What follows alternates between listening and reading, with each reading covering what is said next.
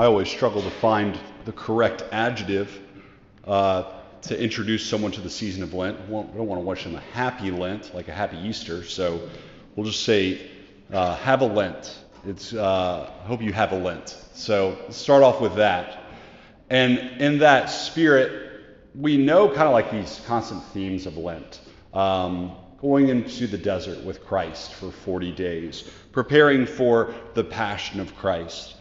Well, this Lent, we will be doing a homiletic series on a concurrent theme that happens with that, and really the living out of baptism, the living out of our baptism. This happens kind of concurrently, as I've said, because those third, fourth, and fifth Sundays of Lent, we notice that during a certain part of time in Mass, the catechumenates come up. They come up in preparation for their reception of baptism, but they do that publicly to remind us of our baptism. And so, out of all of the different seasons in the church, the season of Lent and the lectionary and the prayers provided for it are chosen most carefully, which is really cool. Because that means that as we go through this year of Lent, that first Sunday we'll be talking about how to avoid temptation as Jesus enters into the desert. Secondly, with the Transfiguration every year, how is it that we grow in our desire for holiness and transformation?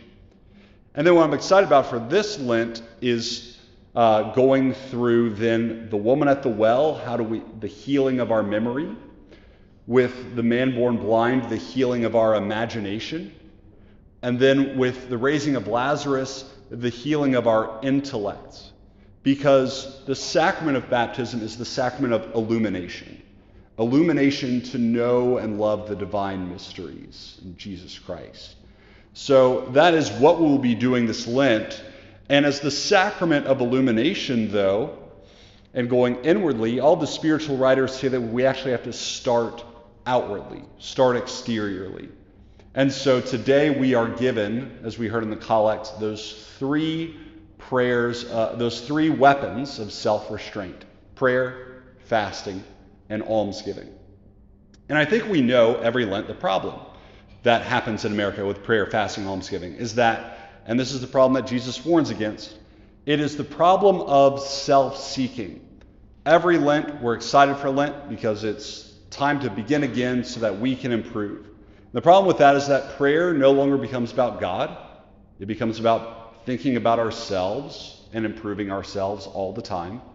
Fasting no longer becomes about fasting and reparation for sins. It becomes about dieting because I feel fat and I want to look good. And then almsgiving becomes about just giving to myself in the sense of, as long as I'm doing something that I feel good about, I don't care who's on the other end of it, then I feel good about what I'm doing. And so the remedy to this self-seeking that Jesus says, because he's always saying, be careful that you don't receive your reward now, is, the church says, mortification. The literal translation of that, mortification, being death to make death or to make die. And there's really two ways, essentially, to make something die. One, you can immediately kill it. This usually doesn't happen during Lent. That we just start off really vigorously, we try to kill it, and then by week 2, we've kind of fizzled out. There's another way to make things die. If you put a plant in my possession, I will not intentionally kill the plant, but I will neglect it. And then eventually, after 2 weeks, it will die. And this is the kind of death that we kind of see Jesus talking about a little bit with prayer, fasting, almsgiving, that he tells us how to let these things die.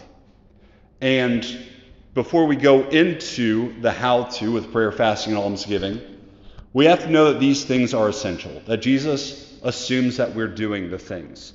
He just tells us how to do them better. The reason is because prayer, fasting, and almsgiving are the ways that we actually become holy. We as Catholics believe that, yes, while we're messed up, there's still hope, and that we can truly become holy. And so prayer purifies my intellect. Almsgiving purifies my will, and then fasting purifies my appetites. So, with almsgiving, Jesus begins. He says, take care that you be not like the hypocrites who blow a trumpet whenever they give alms. And so what does he say that we do? He says, do not let your left hand know what your right hand is doing. He's not saying that left-handed people are evil or anything like that. What he is saying is something that is very profound and very spiritual. It's got two levels, but we have to understand what left means. In the Latin translation, left, that word is actually sinister. That's the word in Latin for left. It's sinister. Again, not because left-handed people are like, going to hell or anything silly like that, but the fact that, while the right hand is usually the strong hand, the left hand is usually the weak hand, is one that lacks a certain strength. It is evil in that way, we say, or sinister. And so when Jesus says, do not let your left hand know what your right hand is doing, he's saying two things. One, don't do things that make you seem holy to those who are less holy. We all know people like that, or we've all been in that position. Well, I would be a better Catholic, but so-and-so is such a holy roller that it turns me off. That's what Jesus is saying in one place. But in the second place, within our own self, do not let your left hand know what your right hand is doing. Everywhere that we go, we carry ulterior motives. We are always acting for our own interest as concupiscent sinners in some degree. But he's saying, the way that you purify that, it's not to go in and kind of overanalyze what is every single little motive that's motivating me to do this and then rip it out. No, what he's saying is, don't pay attention to those motives. Just don't pay them any mind. Whenever you have those thoughts of doing things out of vanity or out of envy or out of pride or greed, just don't pay attention to them. Do not let your left hand know what your right hand is doing. That is, just simply do things out of the goodness of your heart. If you can keep that in mind, and St. Peter says this, that charity covers a multitude of sins. That if out of the simplicity and goodness of my heart I do things out of love, it will cause that left hand to kind of die off. It will cause those motives to die away. And so with almsgiving, do not let your left hand know what your right hand is doing. When you pray, do not be like the hypocrites who love to stand and pray in the synagogues and street corners. But when you pray, go to your inner room, close the door and pray to your Father in secret. What is Jesus saying here? He's saying that we should only have a personal relationship with Jesus and that we should not go to public liturgies. No, he is not saying that. Again, there is a deeper spiritual meaning here.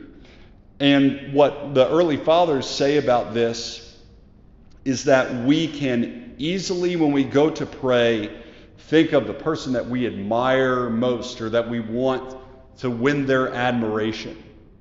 But if I go to pray to my Father in secret, and he is the only one there, to my Father in secret, then he is the only one for whose pleasure I pray. He is the only one for who I try to please out when I go to pray.